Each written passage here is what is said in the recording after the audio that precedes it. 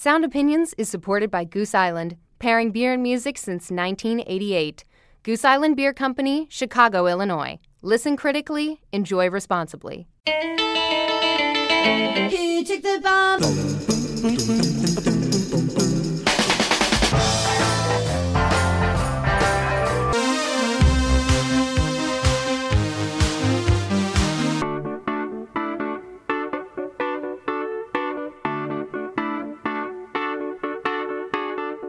From WBEZ Chicago and PRX, this is Sound Opinions. I'm Greg Kot. And I'm Jim DeRogatis. Today, the Sound Opinions World Tour heads to the other side of the globe to make its next stop. We'll take a virtual trip to New Zealand and explore the best of Kiwi pop, from Flying Nun Records till today. Plus, we'll review the new album from New Zealand's biggest star, Lorde.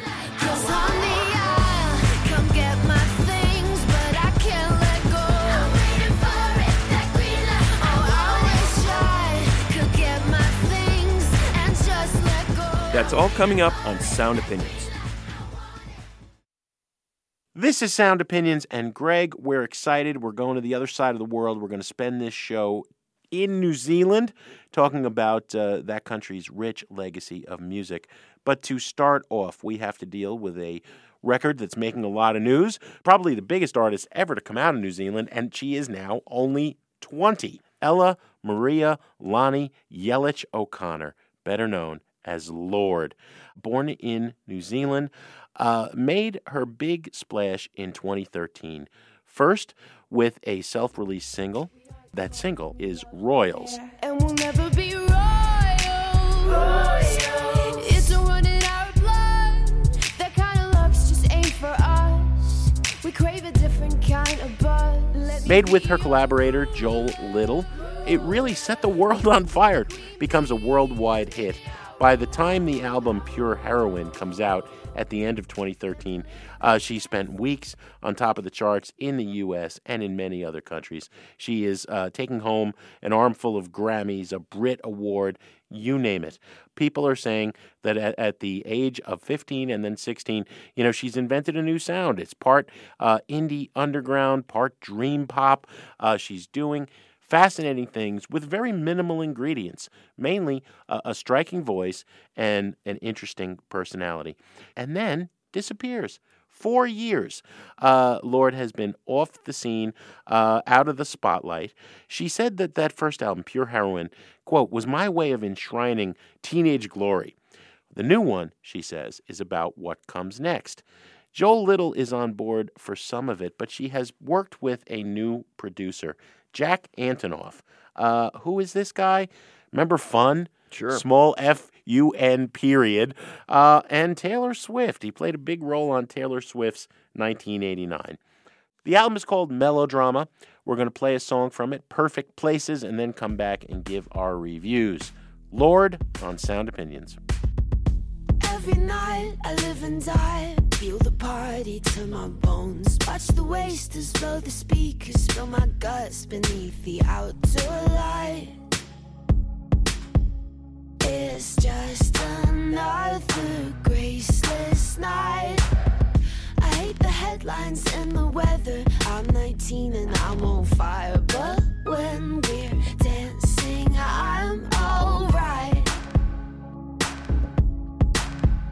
It's just another graceless night. Are you lost enough? Have another drink, get lost in us. This is how we get, and it's so be us. Cause I don't know if they keep telling me where to go. I'll blow my brains out to the radio. All of the things we're taking, cause we are young and we're ashamed. Send us to perfect places. That is Perfect Places from the new Lorde album, Melodrama. Jim, it's interesting that this is an album where the word I is used more than we. We, the community, us, my generation, that was a big theme in that first Lorde album. I think that's why that record had such a huge appeal, because she was giving voice to this generation that was emerging. There was a lot of optimism there. Okay, we see the world for what it is. We're skeptical about it, but we're going to make it a better place. Our generation is going to make some Royals changes. really is a millennial version of Smells Like Teen Spirit. It really Here we is. are now, entertain us. It really is. And now we are retreating back to I. Less we, more I. Increasing sense of isolation. Now, some may sort of view this like the pop star is, too big for her britches. She's outgrown her generation. I'm not reading it so much as that, as her realization that, as in that song, Perfect Places, those perfect places that we thought we were starting to create for ourselves, it's sort of an illusion, And this album is set up as a night of partying, and then the morning after, and the realization that, hey, maybe things aren't so great anymore. There's also a breakup that is a subtext of this record, a real-life breakup. But I think the themes here are still universal. And what I am most impressed by is her work with Jack Antonoff. While she's making what is essentially a singer-songwriter album, much more traditional in feel in some ways than the debut was, which was a very hip-hop influenced album. This is more piano-based singer-songwriter songs. There are still these kind of off-color touches that make this kind of a stranger kind of pop record. It is not a conventional, mainstream kind of pop record that you would expect from an artist that is selling millions of records. I am my mother's child. I love you till my breathing stops. I love you till you call the cops on me. It is kind of an art pop record. And from that standpoint, she's still taking chances both in terms of the melodies and the arrangements. And in the lyrics, saying something that's, a little bit harder to swallow. It's like, okay, maybe we're not all we're cracked up to be. And where are those perfect places that we thought we were going to have? So we were seeing a sort of a loss of innocence record here, emerging into a young adulthood, and it's a tough place to be. It's a buy-it record for me. I like the record a lot, Greg. I don't love Antonoff's production. I wish he had continued to work with Joel Little. We're seeing, incredible things done in a minimalist pop setting these days by a group like Sneaks. I could listen to productions like Royals for the rest of my life. I think there's a little fussiness and a little bit too much cleanliness in the Antonoff production. He knows this is Grammy-bound, this record, okay? That having been said, the songs are extraordinary. Lorde's way of embracing a melody, taking it somewhere unexpected, doing interesting things with the arrangements, the way the piano will suddenly kick in and lift the song to another level, or, most of all, her voice. That song, The Louvre. The delivery, this is the best throwaway, pop delivery I've heard. I don't know. I'd have to go back to something like These Boots Are Made for Walking. I think progresses are calling you, come through, blow all my friendships to sit in hell with you, but we're the greatest. They'll hang us in the Louvre, down the back, but who cares? Still the Louvre. Down the back, but who cares? Yeah. Still the Louvre. The way she adds the still the Louvre, it's priceless. Sophistication in terms of delivery. I really wish I'd like to hear the demos for this record, but don't get me wrong, the songs make it a buy it still. A double buy it for Lorde's melodrama. So yes, Lorde is the biggest pop star to come out of New Zealand, but the country has produced a lot of great music besides that. On our musical tour of New Zealand, we're going to dig deep into what is known as the Dunedin Sound. This was that blend of indie pop, indie rock, that came out of New Zealand in the late 70s on through the 80s and into the 90s. Many great bands, not only establishing a culture of music in this island nation, but having a huge influence on bands outside of New Zealand for the first time. You hear it in Pavement, Greg. You hear it in a lot of power pop from the U.S. and from Europe. I always heard it in the Elephant Six bands out of Ruston, Louisiana. Anybody that loves idiosyncratic, vaguely psychedelic pop has at some point turned toward the Dunedin Sound. To get our tour, our world tour, occasional series we do here on Sound Opinions of New Zealand, we have turned to Nick Bollinger. He's a critic, a musician, a producer from New Zealand. His radio show on Radio New Zealand is called The Sampler. He's written several books about the sounds of New Zealand, including a recent memoir, Gonville, about that period in the 70s. Nick, welcome to Sound Opinions. Hi. So, Nick, the bands we're going to talk to you about, the Chills, the Verlaines, they all had a couple things in common. They recorded for a label called Flying Nun. It's become legendary in the indie rock world. And many of them had roots in the city of Dunedin. Let's start by you telling us what Dunedin is like. Dunedin's a university town. It's the main city of the Otago region, which is the southernmost part of New Zealand. So it's quite isolated. It's a hilly place. It's very cold in winter, so a lot of time to spend sitting around keeping warm and in front of the stereo. It's got a beautiful harbour, but it's a university town, and a lot of young people go there from all over the country to go to university. Nick, how would you describe the Dunedin Sound? Well, initially, I think it was characterised by a lot of young musicians who were starting out with pretty rough equipment, primitive skills, and so the sound was a sort of an inevitable consequence of that. You got a lot of very trebly, hard strummed guitars and clattery drums and the occasional farfisa organ.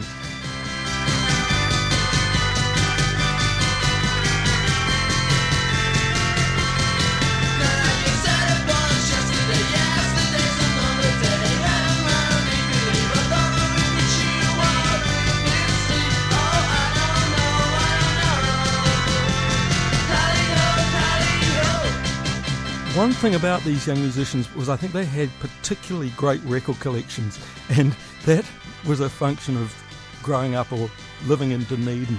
This is a new theory that I've only just hatched, but having this constantly shifting student population, there was a thriving used record trade there.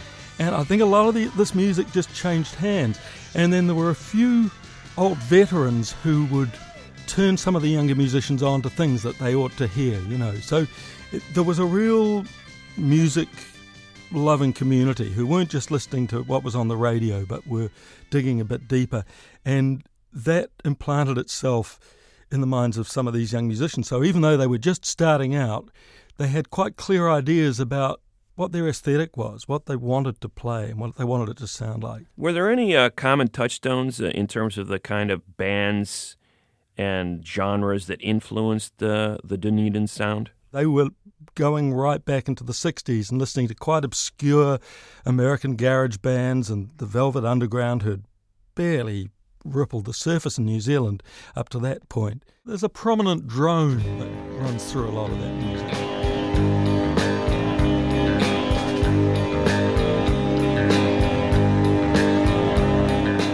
We'll continue our look at the Dunedin sound and the music of New Zealand in a minute. And later on, I'll pick a track I can't live without. That's all coming up on Sound Opinions from WBEZ Chicago and PRX. In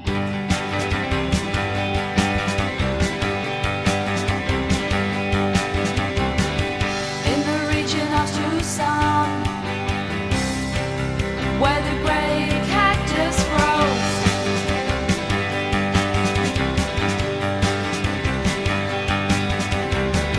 there lives my baby, and everybody knows.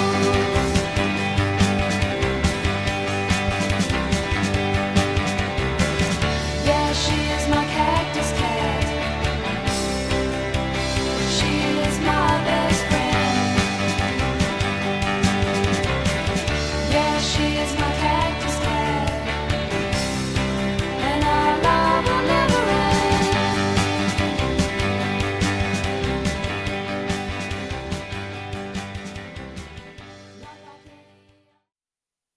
Welcome back to Sound Opinions. I'm Jim DeRogatis. My partner is Greg Cott, and we are continuing our Sound Opinions World Tour stop on the other side of the world in New Zealand. We are joined by writer, critic, New Zealand music historian, radio personality, Nick Bollinger. And we're focusing right now on the Dunedin Sound.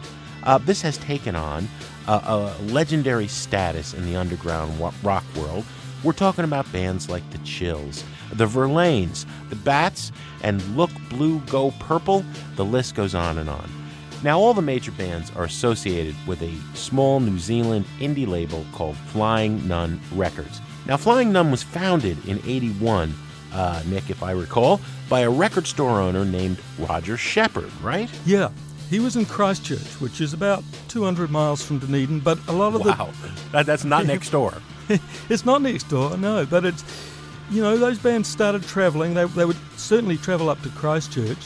Some of those musicians actually, they'd be living in Christchurch but playing in a Dunedin band. So there was a lot of movement back and forth. Roger would sometimes go down to Dunedin for weekends to hear bands down there. And I think he was just amazed that all this music he was hearing, that no one was recording it. What had happened in the previous decade in New Zealand was a lot of original music went unrecorded. I remember going to see bands in the 70s that had quite well-developed original repertoires, and they were playing mostly on the sort of campus circuit, touring the country, attracting quite big audiences, and they never made a record. And that's odd, because in Australia there were bands like the Saints and the Celibate Rifles that were recording pretty much as contemporaries of the Sex Pistols or the Ramones. Yeah, I suppose the nearest equivalent to that here, and this is also a sort of key part of the Dunedin story, is a band called Toy Love, which was led by a guy called Chris Knox. And in fact, they grew out of a Dunedin band called The Enemy, who formed, I think, about in the late 77, totally inspired by the punk revolution that they'd been reading about in their sea-freighted copies of NME, which took, 3 months to get to New Zealand.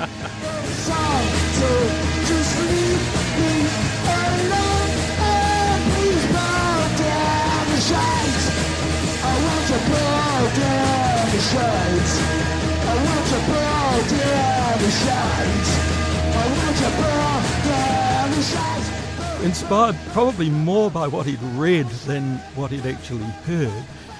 Chris Knox, who would already have been in his mid-20s, so almost too old to be a punk, he formed this band called The Enemy, which quickly evolved into Toy Love, which was a very original band. I mean, they did extraordinary things, great original songs, but also really funny things. Like I remember them playing a medley of Positively 4th Street and Yummy, Yummy, Yummy, I've Got Love in My Tummy.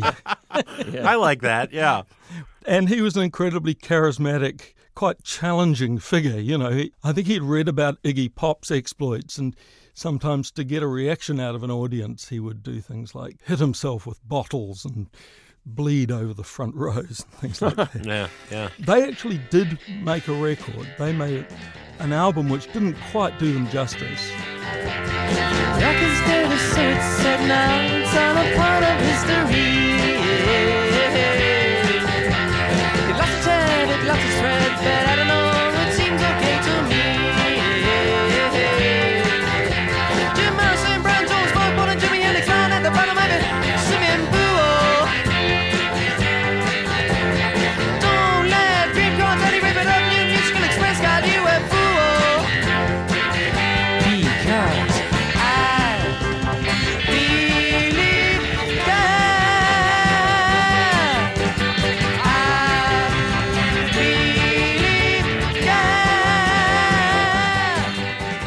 Because they unfortunately did what happened to a lot of New Zealand bands. They went to Australia and basically it defeated them. The continent was too large. Yeah. They got exhausted from travelling from gig to gig. But when Chris Knox came back, this next wave of Dunedin bands who were largely inspired by The Enemy and Toy Love had begun already. Groups like The Clean, The Chills and The Verlaines.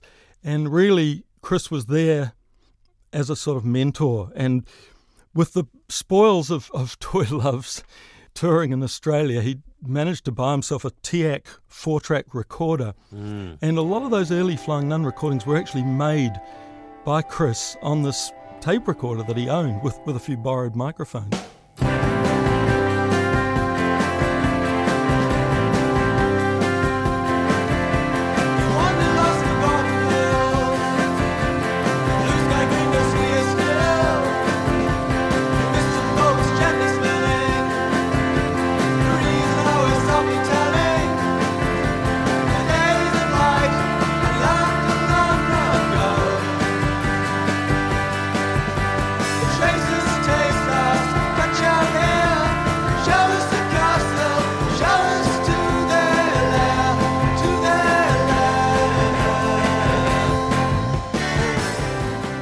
were there key bands for you in that first wave of New Zealand bands that sort of really set the template for what came after? I think the Clean, in a way, set the stage for all the bands that followed. I mean, the Clean are very minimal songwriters, you know. They always keep their lyrics very succinct. It's almost just a few phrases, unlike someone like Graham Downes or Matthew Bannister of Sneaky Feelings. And they put out an EP in 1981 called Boodle, Boodle, Boodle, which was Flying Nun's first big success. Yeah, in a lot of ways they made it possible for the bands that followed.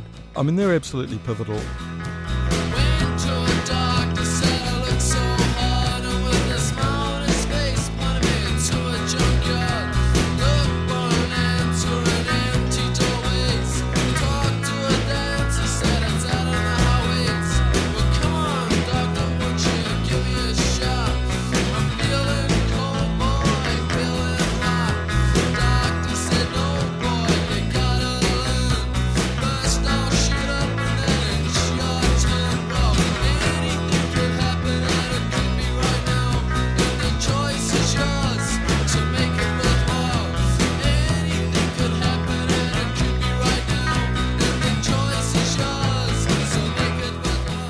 A record that defines the early days of Flying Nun and is really important for what it represented at the time is the album that's come to be known as the Dunedin Double, which was 2 LPs, 4 sides, one band to each side. So there was the Chills, the Verlaines, Sneaky Feelings, and a group who sort of faded a bit into history, but they're called the Stones, which was an audacious name to give themselves at the time. Right. Yeah.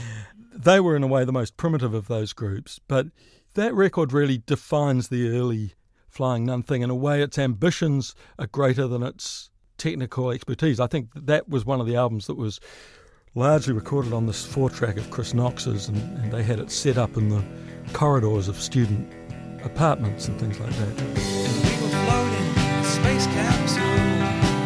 I look at you, and perhaps you'll smile at me, loving my kaleidoscope.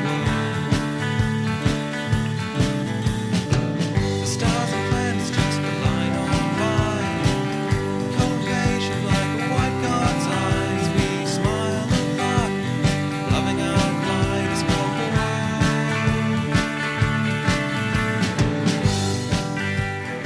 So that was a big part of the Dunedin Sound too, was this sort of DIY, do-it-yourself, lo-fi, you know, and it wasn't that they were sort of fetishizing the low-finess of their recordings. It really was just necessity, you know.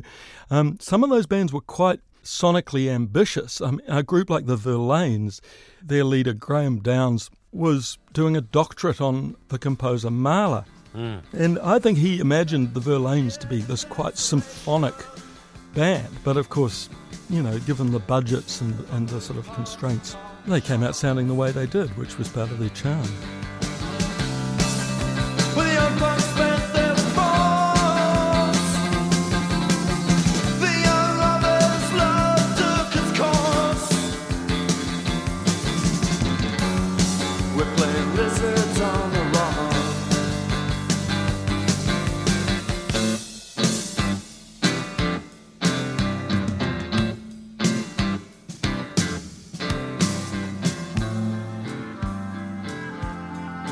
Through the cigarette haze in the hunger room, when nobody. Nick, I'd interviewed Graham Downes, and he'd talked about these 48-bar melody lines that he was working. And then you've got bands that, were much more, let's say, not quite as ambitious in terms of the kind of melodies they were writing, but they were still great bands. And yet you just used that term, Dunedin Sound. Do you believe there was a Dunedin Sound? It's a good question. I think there was a sound. Really, it was the sound of the limitations, the technical limitations. I mean, I think if you listen to the early Clean records, the early Chills, the early Verlaines, you know, there is almost a sense of place about it. You can tell that they're different bands, but there is some sonic thing that connects it. And it's, you know, some of it comes just down to the equipment they were using. But, you know, quickly as their compositional styles diverged and they started to be able to realise their ideas a bit more fully, after a while it became silly to talk about it as a sound. But of course, by that stage, everyone was talking about it as a sound. I mean, nobody in Seattle in 1991 wanted to be called grunge either. But there were certain, touchstones that I think the Chills and the Verlaines, the Clean, and even later on, Straight Jacket Fitz, I think they all, there was a fondness of psychedelic rock and a kind of ambition, a little bit of a snarky attitude in the lyrics, or very literate. These guys were all very well read, Absolutely. And I mean, that was, again, a result of them being basically in an academic environment. They were in a university town. Some of them were students, but certainly their audience was largely made up of students. It was quite a sort of intellectual environment. Do you like Bob Verlaine? Is it gonna rain today? Should we have a photo taken? Will it look like death in the May?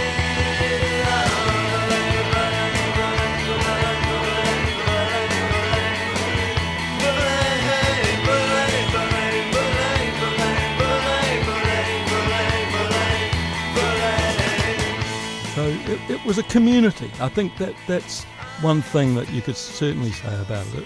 It was a community of musicians, and they used to play on each other's records too. Graham Downes would do, a string quartet arrangement for a Sneaky Feelings track, or Martin Phillips would play keyboards on a Clean song. For me, Nick, the band that stands out among all the New Zealand groups is the Chills.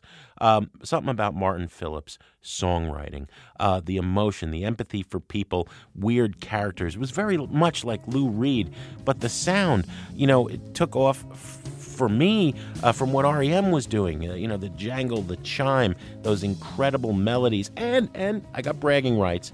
When the Chills did their first American tour, if I recall, they were the first band from New Zealand and Flying Nun to really make it over here to the U.S. They needed a Fender Twin Reverb. I had one in the basement, and they toured America with that amp. Oh, really? Yeah, when they first came over here. Well, there's a claim.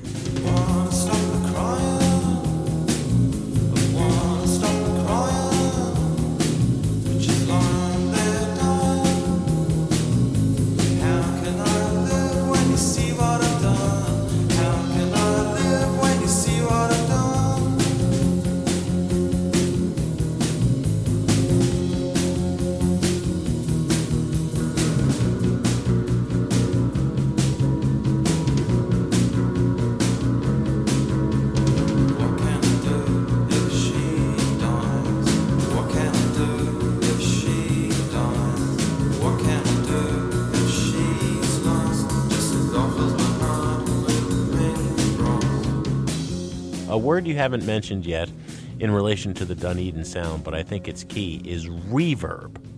Right? Oh, Those yes. bands were all just reverb crazy, And there's something, when you're in a recording studio and the musician says, I want a little reverb on my vocals or my guitar, the producer often says, I'll hose it down. To me, there's something about reverb and wetness. One of my best friends in the world, I lived with him for a long time in Minneapolis, went on to become a professor at university in New Zealand, in Christchurch. And he said it was the wettest place he'd ever been in the whole world, that he would take his socks out of the dryer and they would instantly be damp again. Is there some kind of theory here about wetness and New Zealand and reverb? Because you even hear the reverb all over Lorde's music. This is a brilliant theory. There could be a thesis in this, but it's fantastic. Maybe that's the sound. I mean, Dunedin is particularly wet, so maybe that reverb is just the sort of oral embodiment of the atmosphere in Dunedin. You might be right. I always thought it was just the fact that reverb can also, hide a multitude of sins. I mean, there is that, yeah. This is before the days of auto-tune or anything that we're talking. So some of the sort of more kind of dodgy intonation and things, I think, was swallowed up in some of that reverb. Must be easy with all your friends. Happy just to agree with you. You certainly won over them.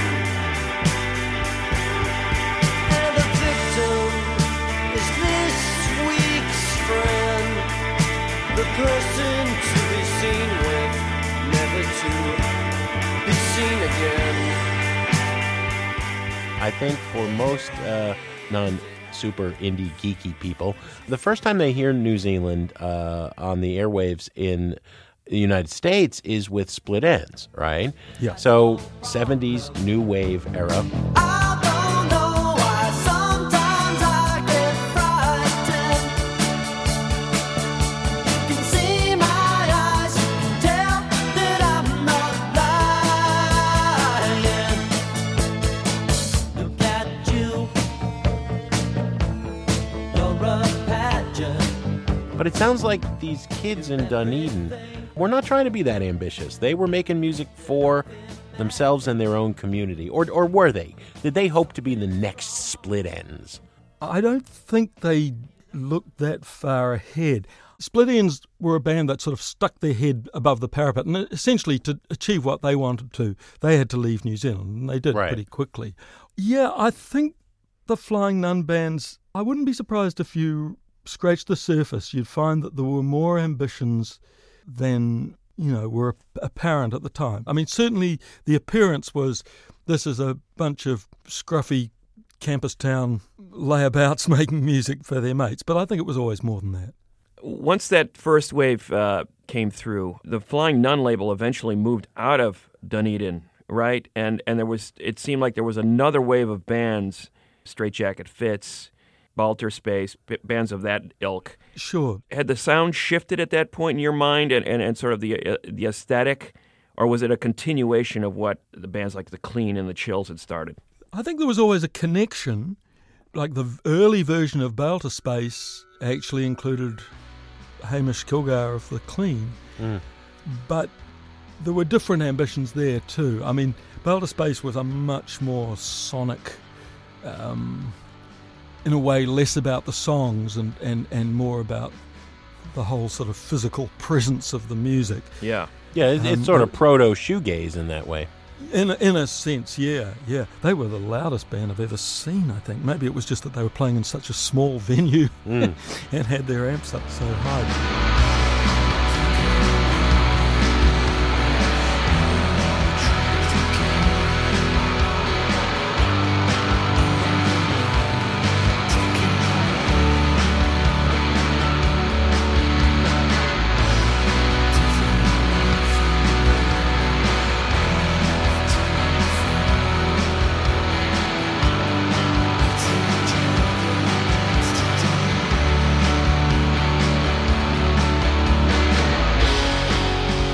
Roger Shepherd was running Flying Nun from Christchurch, and then reasonably quickly he moved it up to Auckland, which I think was because that's the biggest city in New Zealand. It's the only city that has what you might think of as a music industry.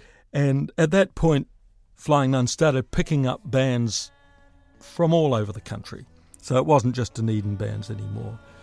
Or a lot of bands that had started in Dunedin actually moved to Auckland and based themselves there. Straight Jacket Fits was one of those.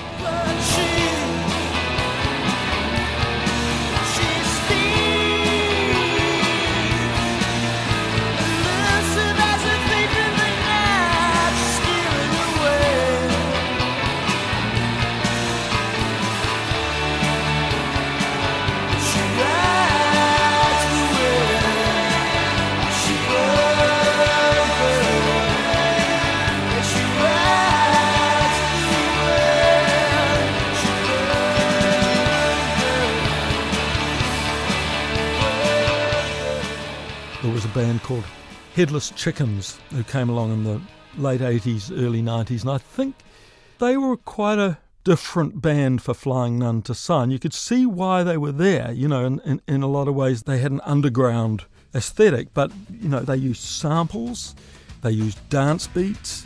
Now these things were really not elements you'd heard in any of the Flying Nun Dunedin bands up to that point. And they actually ended up having some pop crossover success in New Zealand anyway.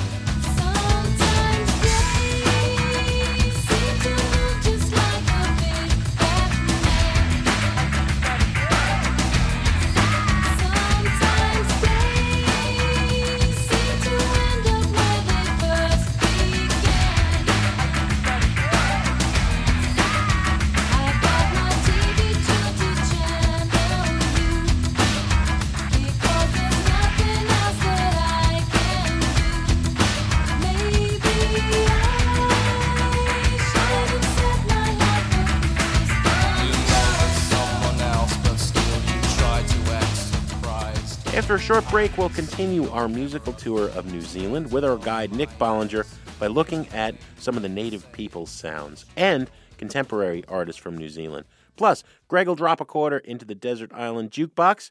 Greg, what do you got in store? Jim, I'm going to go to another island, Jamaica, for my desert island pick this week. That's in a minute on Sound Opinions from WBEZ Chicago and PRX.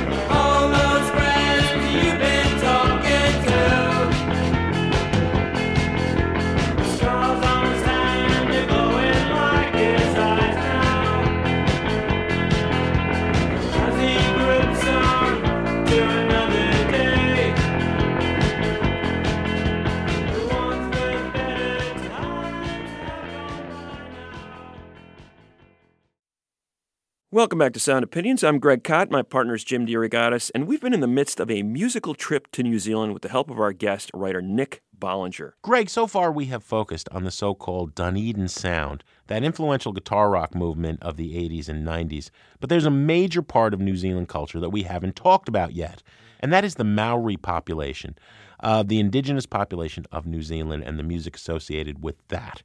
Nick, what kind of a role have the indigenous peoples played in New Zealand pop music? Yeah, well, I mean, Maori, the indigenous people of New Zealand, they make up 15 to 20% of the population. And as with all Pacific Island communities, music is an intrinsic part of their culture, probably more so than with the European New Zealanders. Music actually has a ritual use in the culture. So it's a breeding ground for musicians.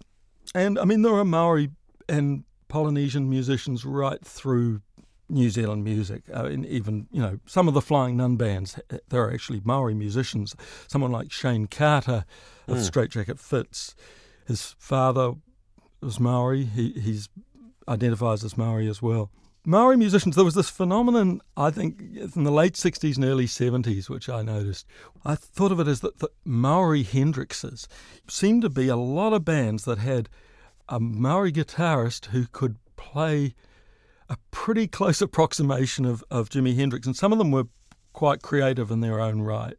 There was a guy called Billy Tekahika, Billy TK, who played guitar with a band called The Human Instinct. And they actually made a few albums, which are sort of, I think of as kind of New Zealand classics.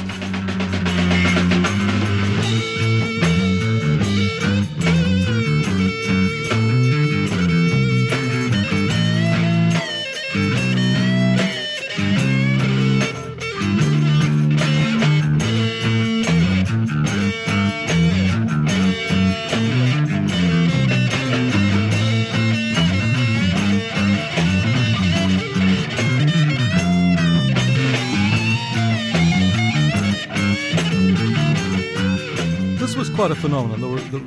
Hendrix really was like a role model for particularly Maori guitarists. Then by the end of that decade, Bob Marley had visited New Zealand, reggae had infiltrated, and I think Maori and Pacific Island musicians in New Zealand identified with that. They felt this is island music, we live on a Pacific island. They liked the rhythms, I think. It came very naturally to them. Maybe they heard some echo of it, or echo of their own indigenous music in it. But it really embedded itself here. And from the late 70s on, there's a lot of reggae in New Zealand. You can certainly hear it as a version of reggae, but it wouldn't sound like Bob Marley clones. New Zealand has claimed it. They've made it their own. Yeah, I think so. Particularly, there was a band called Herbs who were around in the early 80s, who made a few albums, and they combined reggae rhythms with a lot of Pacific Island rhythms and some Pacific Island language. And yeah, that's a very fresh interpretation of that music, I think. You know there's different ways and different days. Music like the moon passing through our face. Time will come for another change. Brand new sun will shine its rays. World will turn and begin to learn. A sound so different, its roots in Pacific. Thief in the night, turn on the lights. Pacific lights.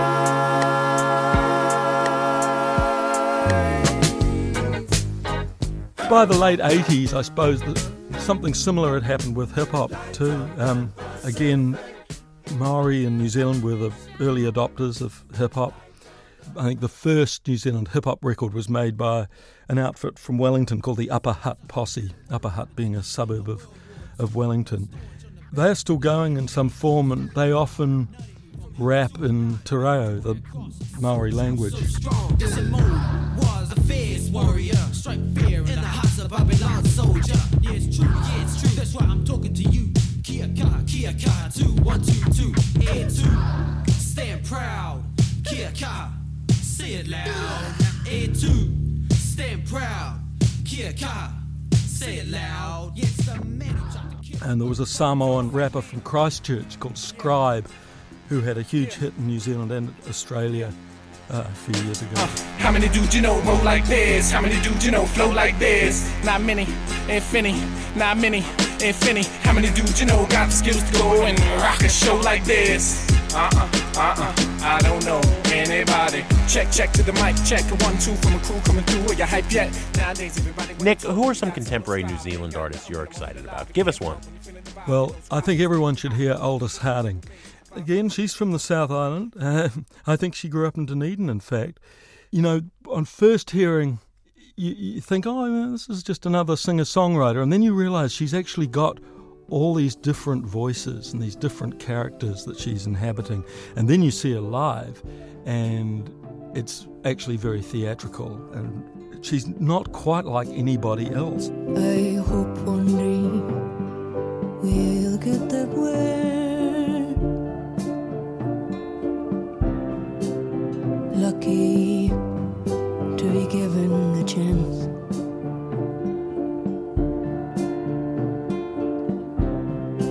I do not have the answer,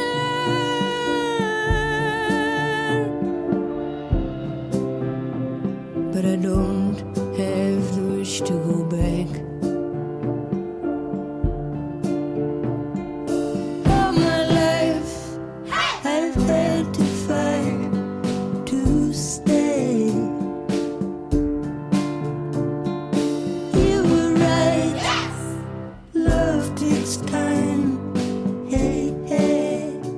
She's just made her second album, produced by John Parrish.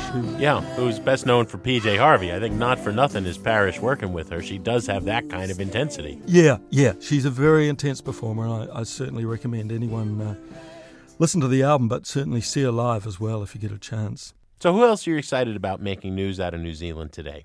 There's a young power pop band, I suppose that's the best way to describe them. Again, from Dunedin. They're called Kane Strang. That's also the name of their singer and frontman. They've got a new album coming up soon called Two Hearts and No Brain, I believe it's called. But they've just got very charming, quite witty, quite downbeat pop songs. Just a lovely band. And, I think people should listen out for them.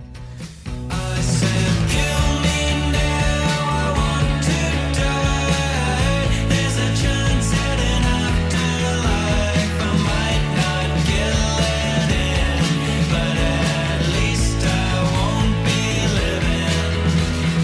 Here I am, sandwiched between heaven and hell. Oh, what they don't exist. Oh, well, I wouldn't have gotten into the good one.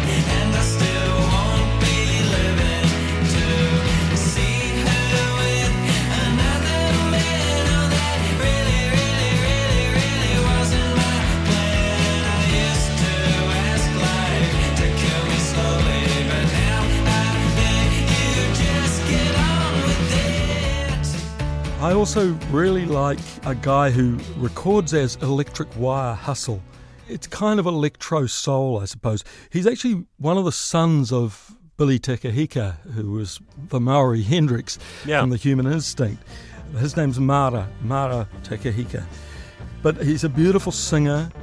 In a way, it's contemporary soul music, I think it is. All around this town, people stop and stare.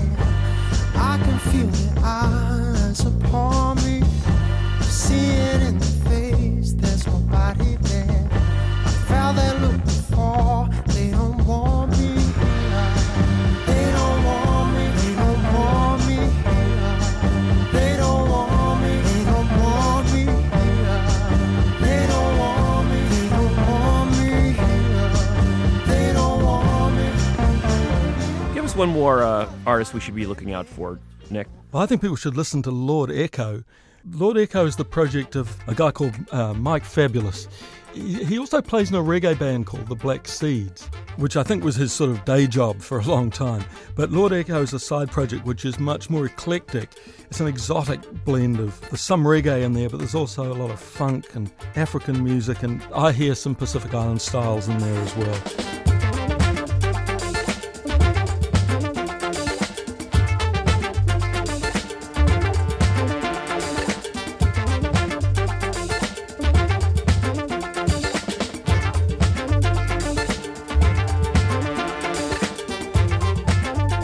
We have been talking to Nick Bollinger, got up at the crack of dawn in Wellington to talk with us about New Zealand. It's been tremendous fun. Thank you, Nick Bollinger, for coming on Sound Opinions. Hey, thanks so much.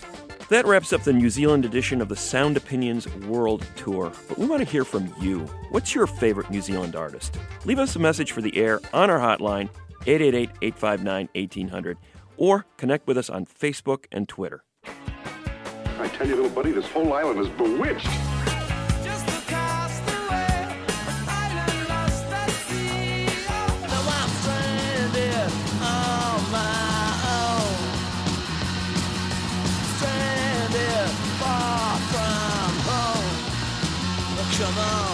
You remember, we were shipwrecked together. Greg, it is time for you to take a trip to another island, the desert island, and to pop a quarter in the jukebox. Play a track you can't live without. What do you got? Well, Jim, it's summertime, and lo and behold, in the mail arrives a triple CD set of singles, rarities, and the original album by the Congos, the Heart of the Congos, that was released in 1977, the 40th anniversary of this record. It is a perfect summer record in many ways, and I think one of the greatest reggae albums ever made. Now, what's really odd about the story of the Congos, Heart of the Congos record, is that it never came out officially. It was released in many kind of smaller bootleg type incarnations. Don't touch any of those until you get to the official release that came out 20 years after it was originally recorded by one Lee Scratch Perry at his infamous Black Ark Studios in Kingston. The Congos were, I think, as good as any vocal group out of Jamaica at the time. They had three vocalists in the band. Cedric Myton is the guy who really sets them apart, those high falsetto vocals. The tenors, Roydell Johnson, and the wild card that was brought in for these specific sessions was one Waddy Burnett, who had sort of a deeper voice. Now, Perry's praised for his production on this record because of its unusual restraint. Perry was the kind of guy who would go nuts in the studio with the dub effects. Yeah, he's the king of triple-layered reverb. And he would create all sorts of psychedelic mind play kind of scenarios in the studio. But for this one, he realized, okay, these singers are amazing. I'm going to focus on them. I'm going to build the production around them.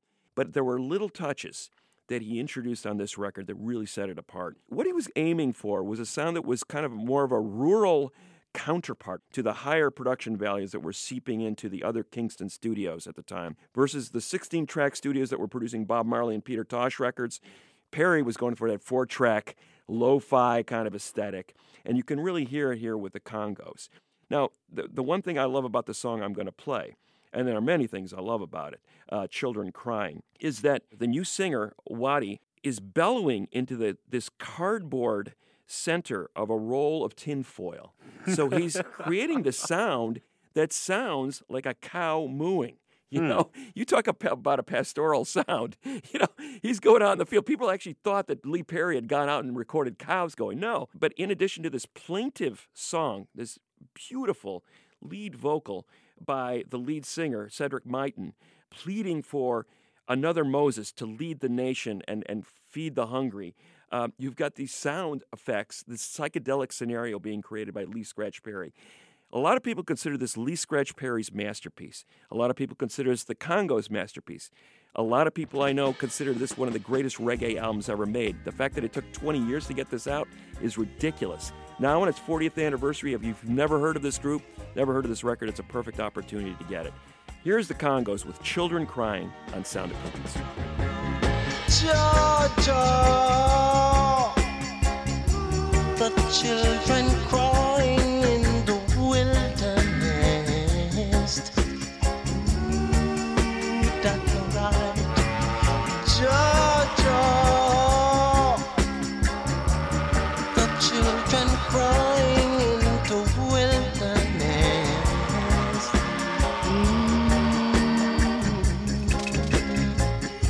Send us a prophet to warn the nation, all the children and this creation, all the people that you see will be the children of the Most High. Jaja, all of that you see will be the children of the Most High. Jarastafari and I, Jarastafari,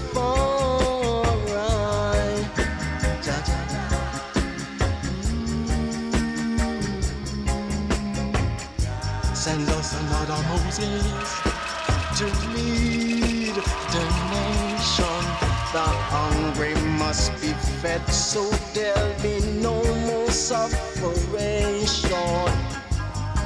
All of that you see will be the children of the Most High. That's the Congos with Children Crying. Lee Scratch Perry on production.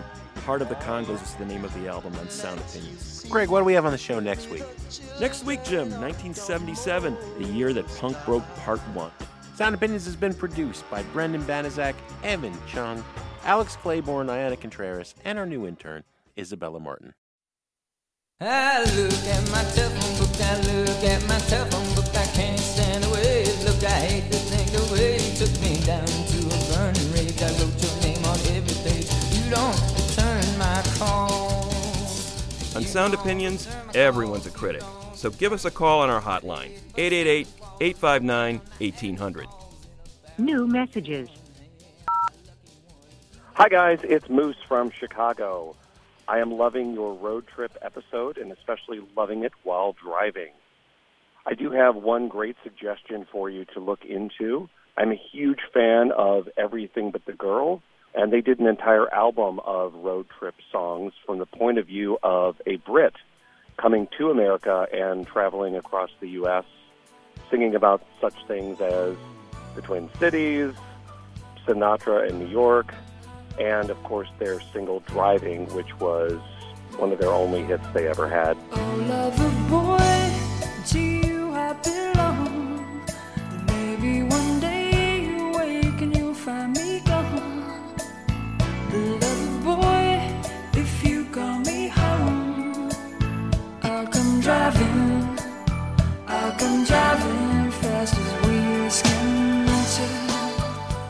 I highly recommend checking out this beautiful pop jazz nugget from the early 90s. It's one of their finest yet most overlooked recordings. Have a great day. Hey, I just listened to Summer Road Trip, and you asked about our favorite songs about places. I'm from Muhlenberg County. That song is Paradise by John Prine. Daddy, won't you take me back to Muhlenberg County, down by the river where paradise lay. Well, I'm sorry, my son, but you're too late in asking. Mr. Peabody's coal train is hauled it away. My daddy was a coal miner right there in Muhlenberg County. My name is Myra. I'm from Central City, Kentucky, in Muhlenberg County. Thanks. Love your show. Hi, this is Mark from Connecticut. Hey, I'm just catching up on the road trips episode. I know I'm a little late calling in. Had two other ideas.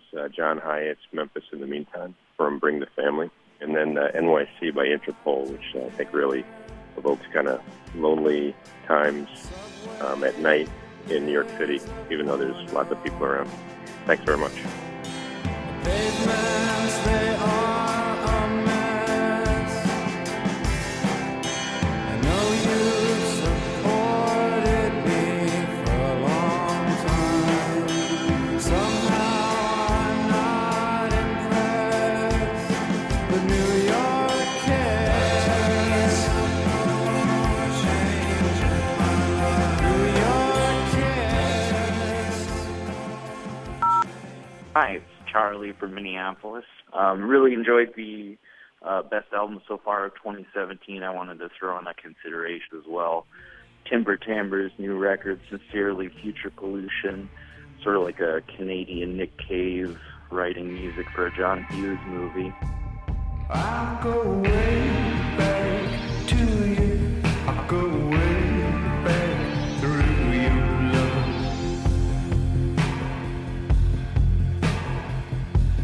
I'll go way back to you. I'll go way back through your love. Keep up the good work. Love the podcast. Have a good one. Hi guys, Dave from Philadelphia, Pennsylvania. Favorite release of 2017 so far? That would be Matthew Ryan, Hustle Up Scarlings. Rock and roll, my oh my, the same thing that makes you live can bury your life. We fall so easily.